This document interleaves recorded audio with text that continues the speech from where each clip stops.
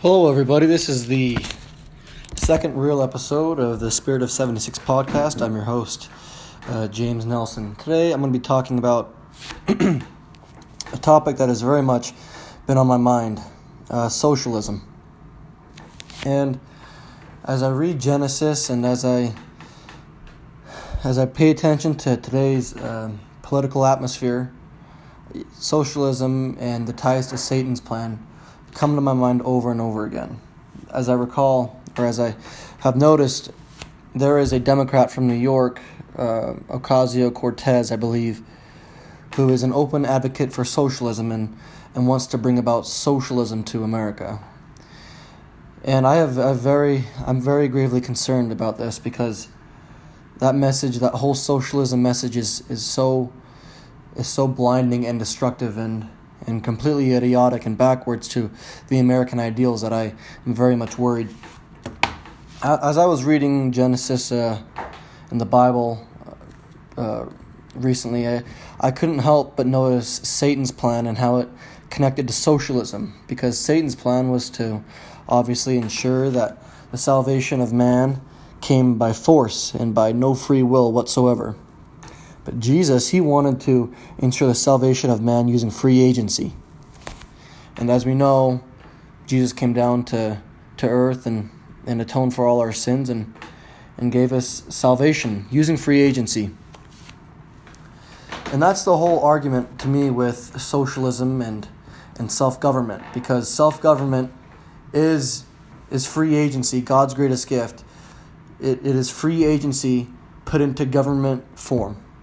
Whereas Satan's plan is complete domination and control by the government over its people.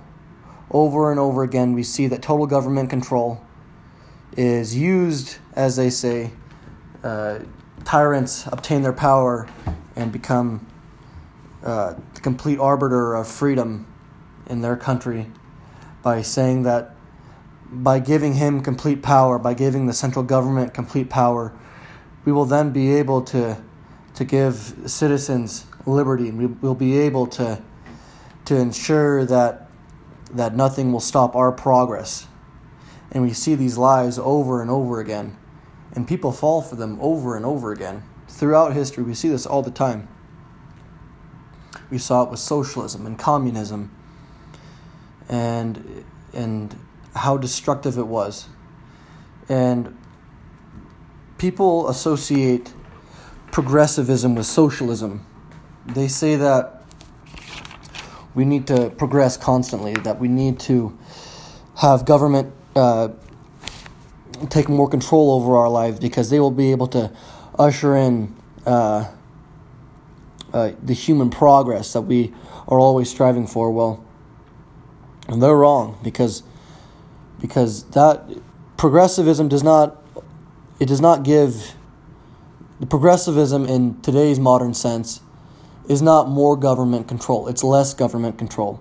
Liberty is the ultimate arbiter of human progress. Progressivism in the modern sense is a complete opposite of human progress, because think about it.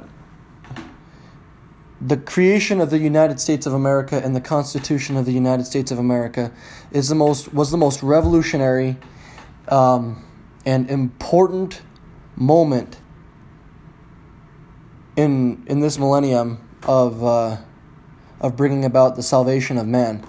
America is built on the idea that everybody deserves free agency and that everybody can essentially ascend and go back to God in the spiritual sense. The march of socialism is the most abhorrent and desperate attempt by the evil one to place everyone into a prison, and that is usually self-inflicted. Socialism is always brought about from within.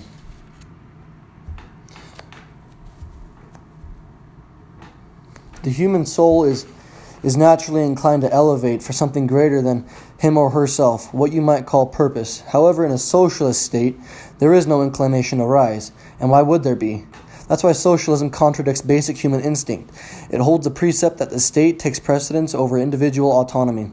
This forces its citizens to habitually bow down, to live continually on its knees, inferior to the will of the oppressive government. I don't understand how people can possibly think that government can solve all our problems. It never has. If government could honestly solve all our problems, then how come we haven't been able to solve through government programs the problem of welfare for 80 years? How come we haven't wiped out welfare?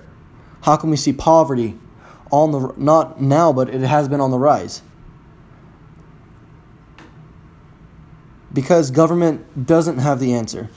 Time and time again, we see individual citizens creating a movement which guarantees their own, which elevates the condition of man. We take great pride in the United States in the civil rights movement of the 1960s. Well, was that started from some Washington bureaucrat or politician who was elected? Or was it started because a grassroots group of citizens in the South said enough is enough and we want our rights?